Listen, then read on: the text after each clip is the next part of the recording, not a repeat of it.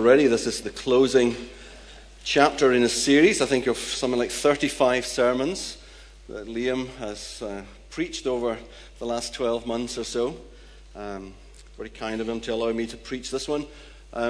This will probably be the last time that I'll preach in Charlotte Chapel, certainly for a long time to come. I feel a little bit like Captain Von Trapp saying that, like fellow Austrians. No.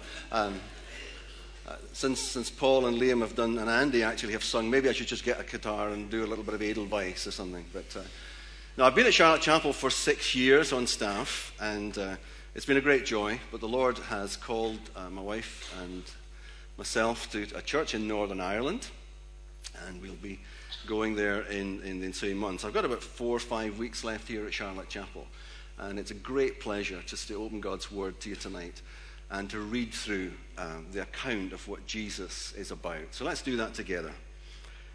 John chapter 21, beginning at verse 1. Afterward, Jesus appeared again to his disciples by the Sea of Tiberias. It happened this way. Simon Peter, Thomas called Didymus, Nathanael from Cana in Galilee, the sons of Zebedee, and 2 other disciples were together. "I'm going out to fish," Simon Peter told them. And they said, "We'll go with you." So they went out and got into the boat. But that night they caught nothing. Early in the morning, Jesus stood on the shore, but the disciples did not recognize that it was Jesus. He called out to them, "Friends, haven't you any fish?" "No," they answered. He said, "Throw your net on the right side of the boat, and you will find some." When they did, they were unable to haul the net in because of the large number of fish. Then the disciple whom Jesus loved said to Peter, "It is the Lord." As soon as Simon Peter heard him say, "It is the Lord," he wrapped his outer garment round him, for he had taken it off, and jumped into the water. The other disciples followed in the boat, towing the net full of fish, for they were not far from shore, about 100 yards. When they landed, they saw a fire of burning coals there with fish on it and some bread. Jesus said to them, "Bring some of the fish you have just caught." Simon Peter climbed aboard and dragged the net ashore. It was full of large fish, 153. But even with so many, the net was not torn. Jesus said to them, "Come and have breakfast." None of the disciples dared ask him, "Who are you?" They knew it was the Lord.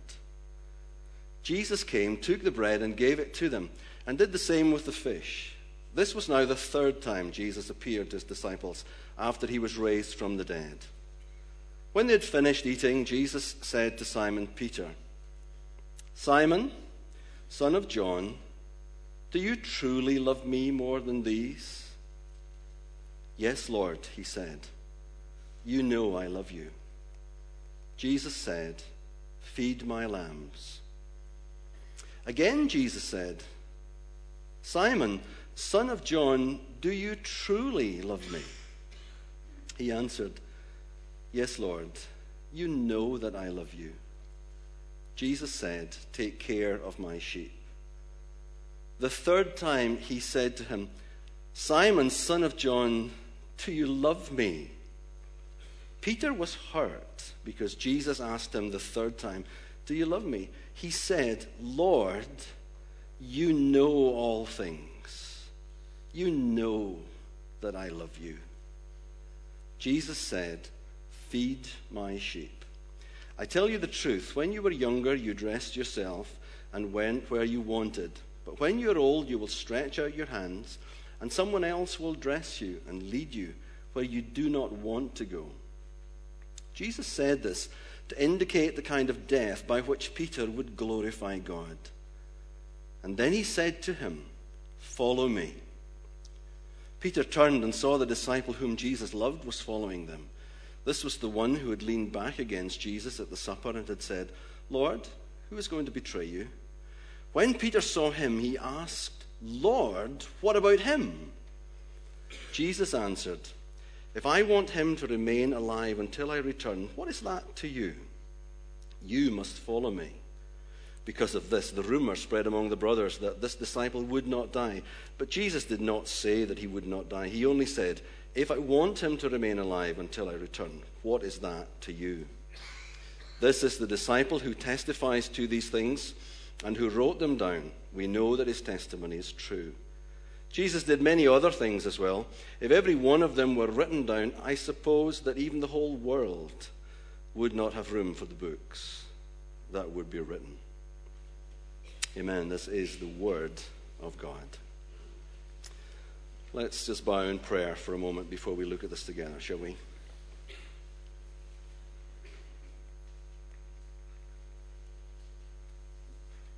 Heavenly Father,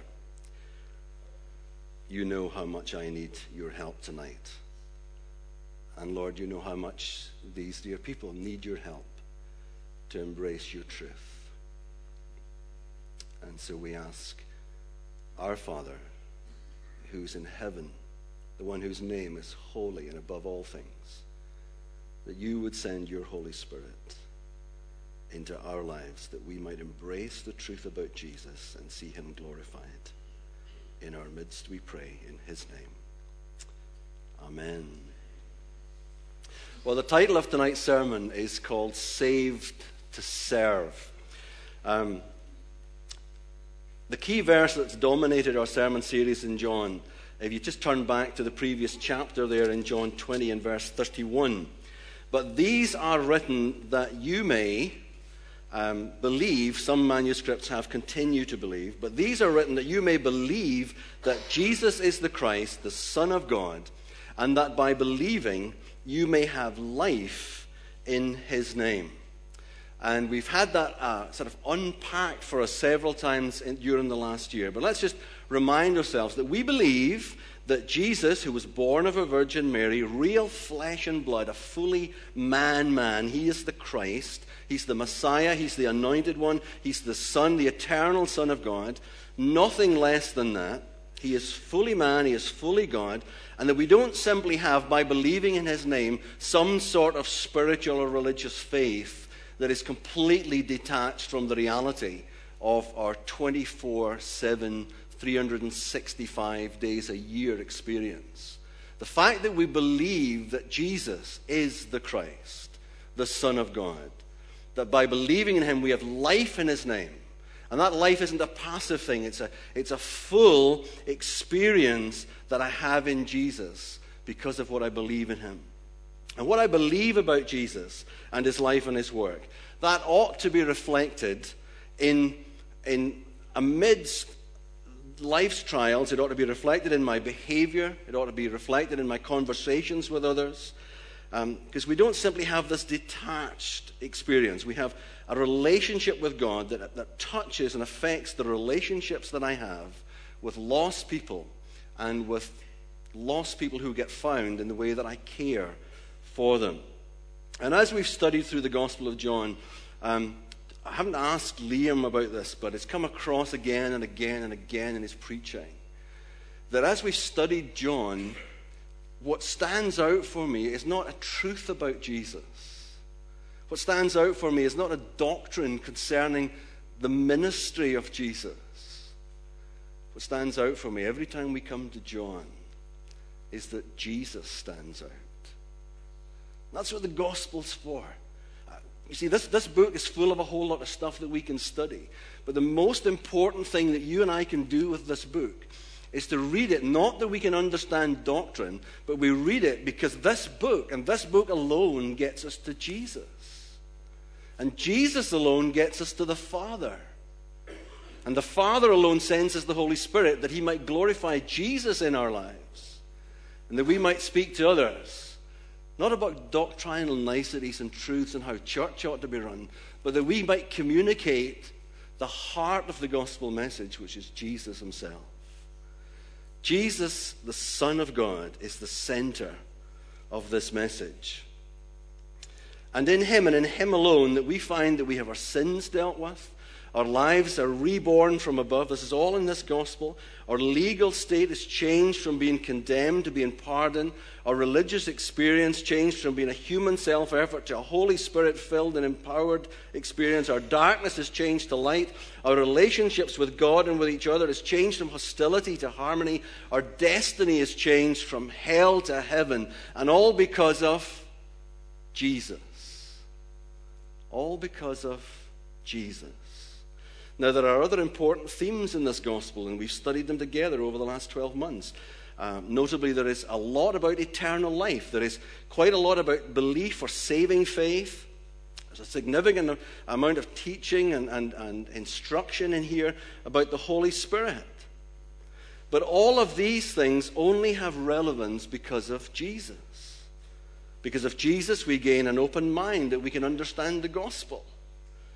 Understand the gospel message, but more than that, we gain an understanding of how God wants to fulfill his purpose in our lives. And that's why I've called this sermon Saved to Serve, because I truly believe that the Gospel of John and elsewhere in Scripture teaches us that following Jesus affects our beliefs, but it also has to impact upon our behavior. Has to affect our behavior. You see, by this gospel, we are saved. That's why I had Liam read to us from 1 Corinthians 15. We're saved from the old sinful life that is condemned to eternal punishment. And we're saved into a new life that will live on beyond the grave. We're saved into an eternal inheritance in Christ. This life in Christ is an active experience. We're born again by his Spirit. We're filled and led by his Spirit. We're united together with other believers into one body, the church, and that collectively is empowered by his Spirit, even as we're thinking this morning, to be witnesses and to work for him. And even as the Father sent Jesus into the world to seek and to save that which is lost, so Jesus says, as those who will come after me and follow in the teaching that I give, so I am sending you as individuals and collectively as the church into the harvest field to seek and to save the lost. And when the lost are found or they're caught, then our work of caring for them continues until they've been rooted and established in Christ, and together with all the saints grasp the magnitude. We're reading that in Ephesians this morning, and the implications of Christ's love for them, that they too, the new born-again believers, might become equipped as harvest workers seeking to save other lost people. So as I come to the main body of what John has to say, let me put up two statements. Life in Christ is being saved from our spiritually unproductive, rebellious, sinful past, and saved for our spiritually fruitful and obedient, holy future. We are saved to serve. That's what it means to have life in his name. You're made alive by the Spirit of God to go and work for Jesus in his world. Isn't that exciting? Isn't that exciting? That God would take people like you and me and turn our lives around in such a way, and he would give us his power. More than that, God would give us himself in the person of the Holy Spirit to live in us, so that rather than the Christian life becoming an arduous, heavy duty, it's actually the easiest thing to do. My wife and I are reading a book just now by Eugene Peterson, and a reflection in it last night was just that actually, for a Christian, the hardest thing to do is to sin. Because it's alien to our new life in Jesus. It's contrary to the new nature that he gives us. The hardest thing for a follower of Jesus should be to sin. The easiest thing is just to follow him and to do what he wants us to do if our lives are truly open to him. And that's the life that we have in Jesus. And three things I want to say about that tonight. It's a life that will be marked out by verses 1 to 11, compliance with Christ's commands. I think looking around the room here tonight, most of you, I think I've got to know you over the past few years, know something of your salvation story. I think you're familiar with the story. You know how You know, Jesus has already appeared to some of the disciples in Jerusalem. They've gone up to the Galilee where he told them to go. And they're just kind of hanging around. Not quite sure, I don't think, what they're supposed to do next, even though he's told them. And Peter says, well, he's kind of the natural leader, it would appear. He says, I'm going fishing. And the other 6 that are with him that day, they said, well, yeah, well, we'll come too. You know, there's an inference from, in the original language, that the boat with a strong, definite article, maybe this is Peter's own fishing boat. It's not just some random boat. This is his. This is what he made his money with before Jesus, 3 years before it said, Peter, leave everything and come and follow me and I'll make you a fisher of men. The implications are that boat's still there, and Peter goes, well, I'm getting back in my boat and I'm going fishing. And the other guy said, well, we'll just come with you. You know, there's lots and lots of ink being spilt over some of the things that we're encouraged by the commentators to draw out of this account. But personally, I think that to concentrate on Peter's action, to try to interpret whether his motives is right or wrong, is pretty much a waste of time. Sure, there's a group of guys who are in a boat. They've spent a fruitless night out in the Sea of Galilee, but that isn't the main subject of the story. Look at verse 4. Look who's standing on the shore. Do you see him? In the scripture, it's Jesus. Sure, there's a group of guys out fishing, but Jesus is standing on the shore. And as I delved into the text this week, desperately trying to figure out what I would come and teach you tonight, do you know, I just couldn't take my eyes off that figure on the shore. Jesus is standing there, folks. Oh, sure, there's a group of guys who are being unproductive. Sure, there's some kind of miracle takes place. And sure, there's 153 fish. And man, the commentators have fun trying to tell us what that figure stands for. But Jesus is standing on the shore. I must have sat for a full 2 hours this week just pondering the implications of the fact that Jesus is there. This is the Jesus who was crucified. This is the Jesus who was put away in the tomb. And he's standing on the shore watching his egghead disciples fish. I was just blown away by that. Jesus touched down on planet Earth. He really did come from God, full of grace and truth. They really did behold his glory and his majesty and his power. He stood there. I was sharing with some of the guys earlier on today that some years ago I led, I guess this is a pilgrimage thing, a tour if you like, of a group of folks who wanted to go to Israel to visit some of the holy sites. And there's lots and lots of interesting to see and do there. But I found myself on the north shore of the Sea of Galilee leading this group of pilgrims or you know, spiritual tourists, whatever they are. And I was trying to get their attention because we're at a place called Tabqa, and it's traditionally the place where Jesus is supposed to have reinstated Peter. And I had this group of people all standing, gawking around, looking at churches and pictures and looking up towards the Golan Heights and all this sort of thing. And I needed to get their attention because I wanted to share the story from John's Gospel. And they weren't paying attention. So I picked up my Bible and I stood out on a little pinnacle of rock between them and the Sea of Galilee. And I opened up my Bible. And it just suddenly, Jesus stood here. The man from heaven, 2,000 years ago. He was here. And he's still here by his Spirit. You see, as you look at that man on the shore, that's what I believe John would have us concentrate on. Was Peter right or wrong for returning to his old way of life? Were the others right or wrong for joining him? Do you know, I couldn't care less. Because Jesus is standing there. And he calls out to them, friends, haven't you any fish? No, they answered. He said to them, throw your net on the right side of the boat and you will find some. And when they did, they were unable to haul the net in because of the large number of fish. Now just pause and consider for a moment with me. the implications of these two verses, written that, as we know from John 31, that they're written so that you might believe that Jesus is the Christ, the Son of God, and that by believing that we may have life in his name. So what are these two verses? Well, let's use that interpretive tool that our pastor Paul has introduced to us as a church. What, so what, now what?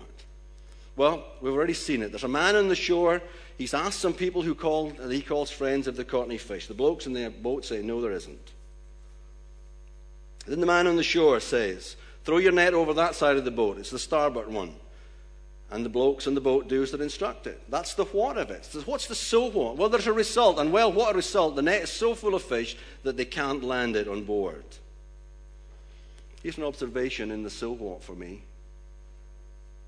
The fishermen were unsuccessful until they obeyed the instructions from the man on the shore. And having done what he said, they caught a large amount of fish. Two questions the commentators ask was this a miraculous event or a natural event? Did Jesus see a shoal of fish from the vantage position on the shore? It's a technique still employed in the Sea of Galilee today. You can go there and visit it. I'll lead you to it. And you can see it for yourself. Or did he, as the creator of all things, steer the fish into the net by means of divine intervention? Do you know, I don't think that's really the questions we should be asking. Because what's the now what of interpreting these few verses? What difference can the context of this story have upon your life or my life? Well, what are you doing right now? Well, you're listening to me, hopefully. I mean in the wider context of your life. What are you doing right now? What do you spend your time, your talent, and your energy on day by day? Are you producing fruit in your life that's consistent with being a Spirit-filled follower of Jesus? Is the evidence of the Spirit's residence reflected in the increasing production of love and joy and peace, patience, kindness, goodness, faithfulness, gentleness, and self-control in your life? Does your ability to bear witness to the saving power of the gospel reflect increasingly the supernatural, dynamic gifts of the Holy Spirit who clothes you with power from above? Or are you, even as a Christian, pretty much just living the same lifestyle that you did before you became a Christian? Do you still pursue ungodly relationships among the same type of people that you hung around with before you responded to God's call upon your life? Well, if that's the case, look again at verse 7. Then the disciple whom Jesus loved said to Peter, "It is the Lord." As soon as Simon Peter heard him say, "It is the Lord," he wrapped his outer garment around him, for he had taken it off, and he jumped into the water. The other disciples followed in the boat, towing it full of fish. You see, there's a man. You may not recognize him at first, but he's standing, observing you in your life. Whatever you do, whenever you do it, in whosever company you're spending your time, there's a man. And his name is Jesus, and he's looking at your life.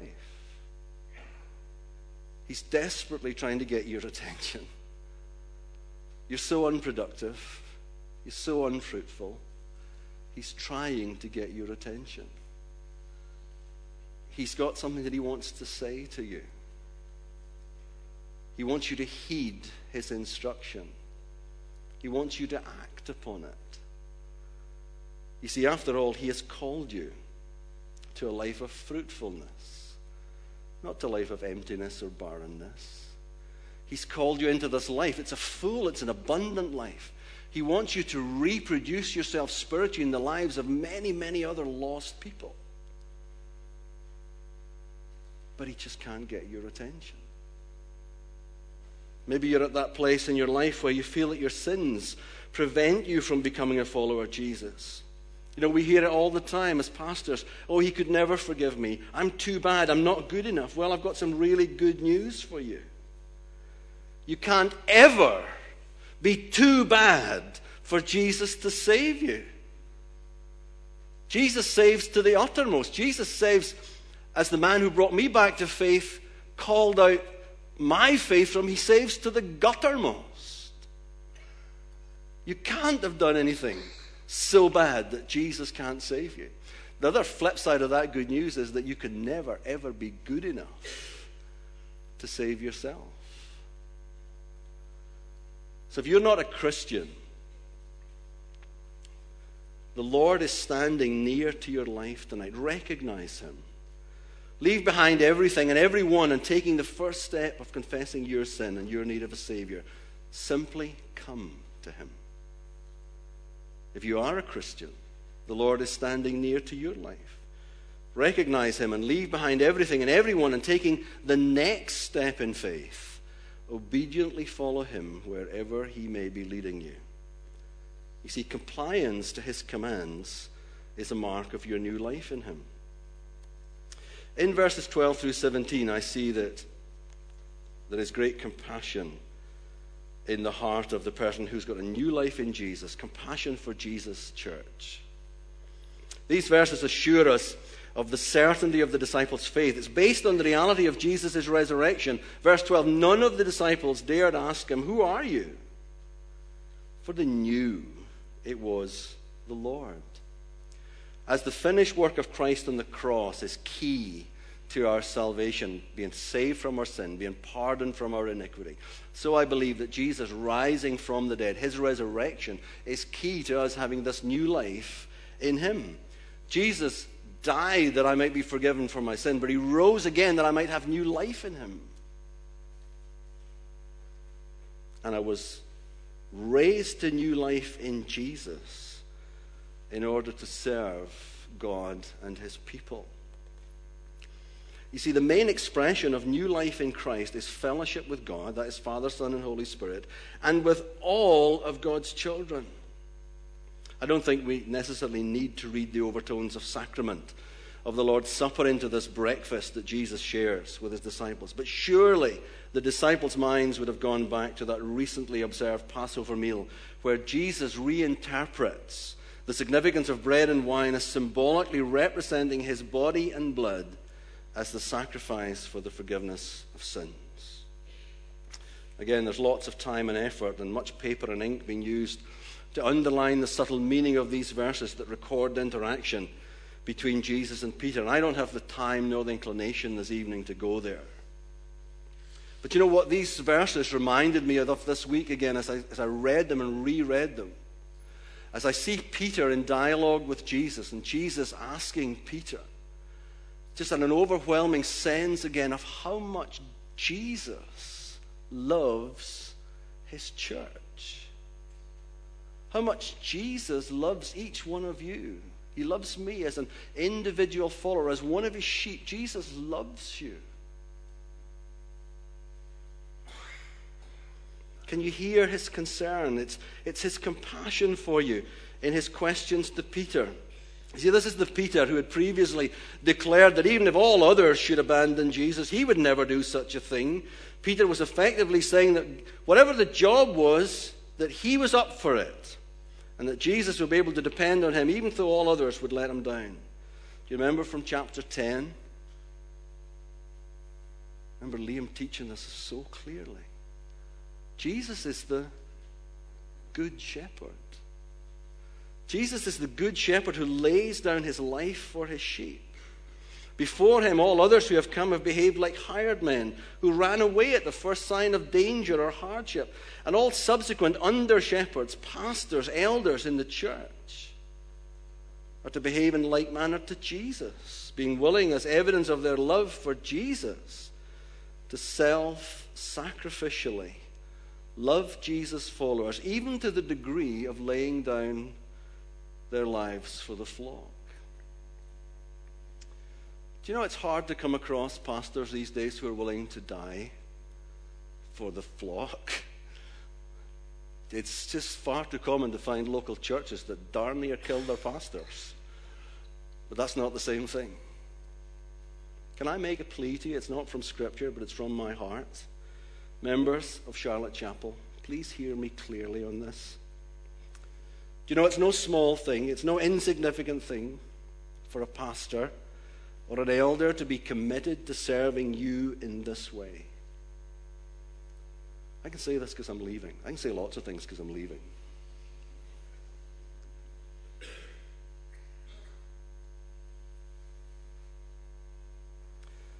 Your pastor, your pastors, your elders,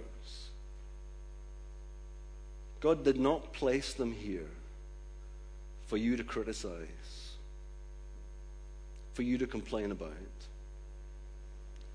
for you somehow to think that you could do a better job than they could. He put them here, as he has with me for the last 6 years. He put us here to serve you. And to serve you sometimes very sacrificially. And your response to that, if indeed you are a follower of Jesus, your response to that ought to be one of joyful submission and cooperation with your leaders. Leaders, as fellow elders, can you also please hear me on this? It is consistent with your calling to serve that you will sacrifice your natural desires and preferences for the sake of the needs of the members. Scholars are divided about what these are in the Jesus questions in verse 15. And whatever these are that Jesus challenges Peter about his love for him over these, please observe the humility by which Peter responds. We've already said that just a few weeks ago, this is the Peter who would have said, if Jesus said, "And Peter, do you love me?" "Oh, you bet." He'd be full of bravado. "Jesus, I love you. You having a go? Man, I love you far, far more than John does. I love you, absolutely. And the things of this world, I love you far, far more than all of them. I love you even more than my own life. I'm willing to die for you, Jesus. That's how much I love you." What a difference a few weeks makes in the life of a true believer. Let's read these verses again. And going straight to the now what interpretation of Scripture, let's imagine that the Jesus who was previously standing at a distance to our lives a few minutes ago is now standing right in front of you. He's looking you right in the eye, and he's putting these questions not to Peter, he's putting them to you. Remember, he caught your eye recently just after you'd let him down and denied him? Even though you knew that you had been self-promoting and confident that you would never fail him, even if others did, Jesus is speaking these words to you. When they had finished eating, Jesus said to Simon Peter, but he says it to me through the words of Scripture. He says it to you through the words of Scripture. "Do you truly love me more than these?" Peter says, "Yes, Lord. You know that I love you." You see, he does know. Jesus knows realistically and honestly. He knows right now where he is in the scale of affections in your heart. Do you love him? You might say you do. But Jesus, who searches both heart and mind, knows where he is on the scale of your affection. He knows where he is on the scale of my affection. Jesus says to Peter, "Feed my lambs." Isn't it true that in the church there are young and infant-like people who need to be nurtured on the digestible, milky truth of God's word before they can be weaned onto the meatier truths that will strengthen their developing minds and nourish the strength of their flexing spiritual muscles? Jesus knows if pastors and teachers are ready to constrain themselves and provide a balanced feeding program that will satisfy the needs of the lambs rather than enhance or show off the culinary academic brilliance of the teacher. Again, Jesus said, "Simon, son of John, do you truly love me?" He answered, "Yes, Lord, you know that I love you." I personally don't think we're to read too much into the variance of words used for love here. They're used completely interchangeably elsewhere, even in John's Gospel. I think the emphasis is to reflect on the three-stage denial, and maybe that's a principle for us, that we know that we deal with private sins in private and public sins need public confession. Jesus said, "Take care of my sheep."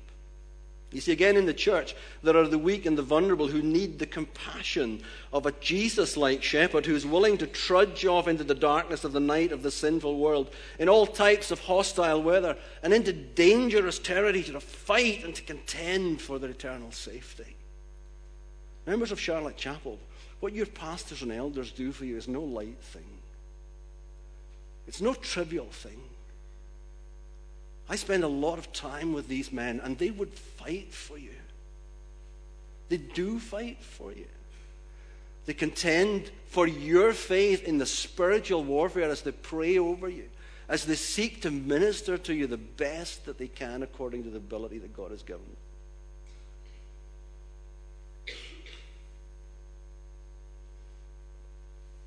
The third time Jesus says to Peter, "Simon, son of John, do you love me?" Look at verse 17. Peter was hurt. Do you know that word hurt means to make sorrowful, to affect with sadness, to cause grief, to offend, to make one uneasy? Peter was uneasy. He was hurt because Jesus had asked him the third time, "Do you love me?" He said, "Lord, you know all things. You know that I love you." I wonder, have you ever been hurt or offended by Jesus? Maybe you've been hurt or offended by the challenge that's come through the preacher who's representing the teaching of Jesus to you. You ever been hurt by that? Good. Good. I'm glad that you're offended. Because do you know what? As I read the Gospels, I see that Jesus is deeply, deeply offended by my sin. He's deeply offended by my self-confidence. He's deeply offended by my lack of self-awareness. He's offended by me thinking, I know I can do it mentality. Like me, you're poor, wretched, and blind. You have nothing to give Jesus. You can only receive. Jesus said, "Feed my sheep." See, in the church, there are people of all ages and stages. And do you know what? Some are an absolute joy to serve. Others drain every ounce of your energy. They stretch and strain every fiber of your physical, mental, and spiritual makeup. I have served people in the church for whom I have wept and cried and spent endless amounts of nights just desperately disturbed on their behalf.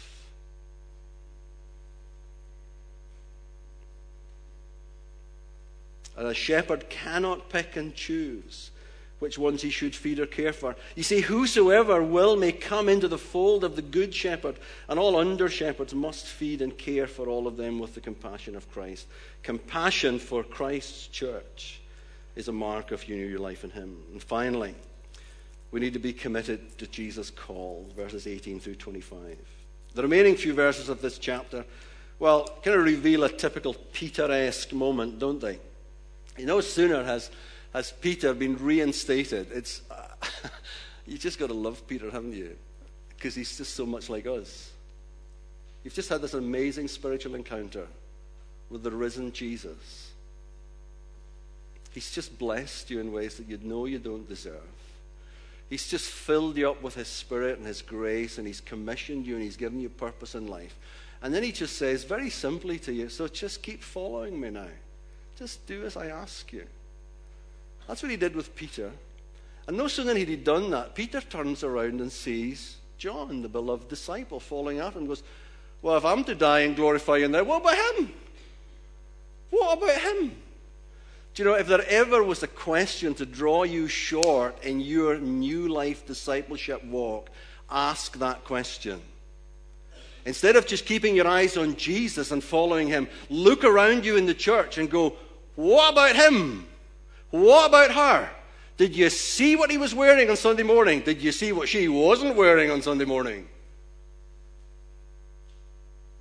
Brother or sister in Christ, get your eyes off Jesus and start complaining about what somebody else is or isn't doing, and you'll soon scupper your discipleship walk. Your new life will be like it never began. That's what happened to Peter. Gets his eyes off the ball, and then wham, penalty. Remember, Peter, just a few weeks before, had confidently assured Jesus of his loyalty. And he had done so at the expense of comparing himself with the other disciples. Peter thought Jesus thought all others would abandon you. Not me. I'm your man. I'll never let you down. So Jesus looks at him and says, you know what? A few weeks ago you said you would die for me. Well, you're gonna. Traditionally, the church history records it that Peter was taken out. He was led in ways that he didn't want to go. He was crucified. He couldn't identify fully with his Lord in crucifixion, so they crucified him upside down. Peter would die a death that would glorify God. And his mistake was to turn around and look at another believer and say, what about them? What about them, Lord?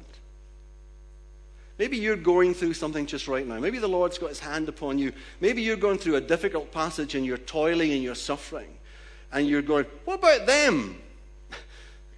Can I, with a great deal of compassion for you and them, tell you it's none of your business. Absolutely none of your business what God is doing in the life of another. What you need to be concerned about is the way that he's leading you. Jesus' reply to you simply would be, what is that to you? You must follow me. Commitment to his call is a mark of your new life in him. And with this, I really do close. It's my finally in Charlotte Chapel, maybe for a long time. Do you know when you get a new car? I got one just this last couple of weeks. The Grey Minis persecuted me today. They gave me a sticker. They said parking fine, but apparently it wasn't, so I've got to pay a fixed penalty charge next week sometime. But you get an electrical appliance, maybe for Christmas. You get the big comprehensive manual. Well, I've kind of tried tonight to take you through a chapter in the comprehensive manual about what it means to be a follower of Jesus and have new life in him. But before I go, let me give you the quick start guide. It's Discipleship for Dummies, 1-on-1. Do you want to know how to be a good disciple who experiences new life in Christ? Well, do as you're told. Be consistent in your care of everyone in God's family and mind your own business. Let's pray.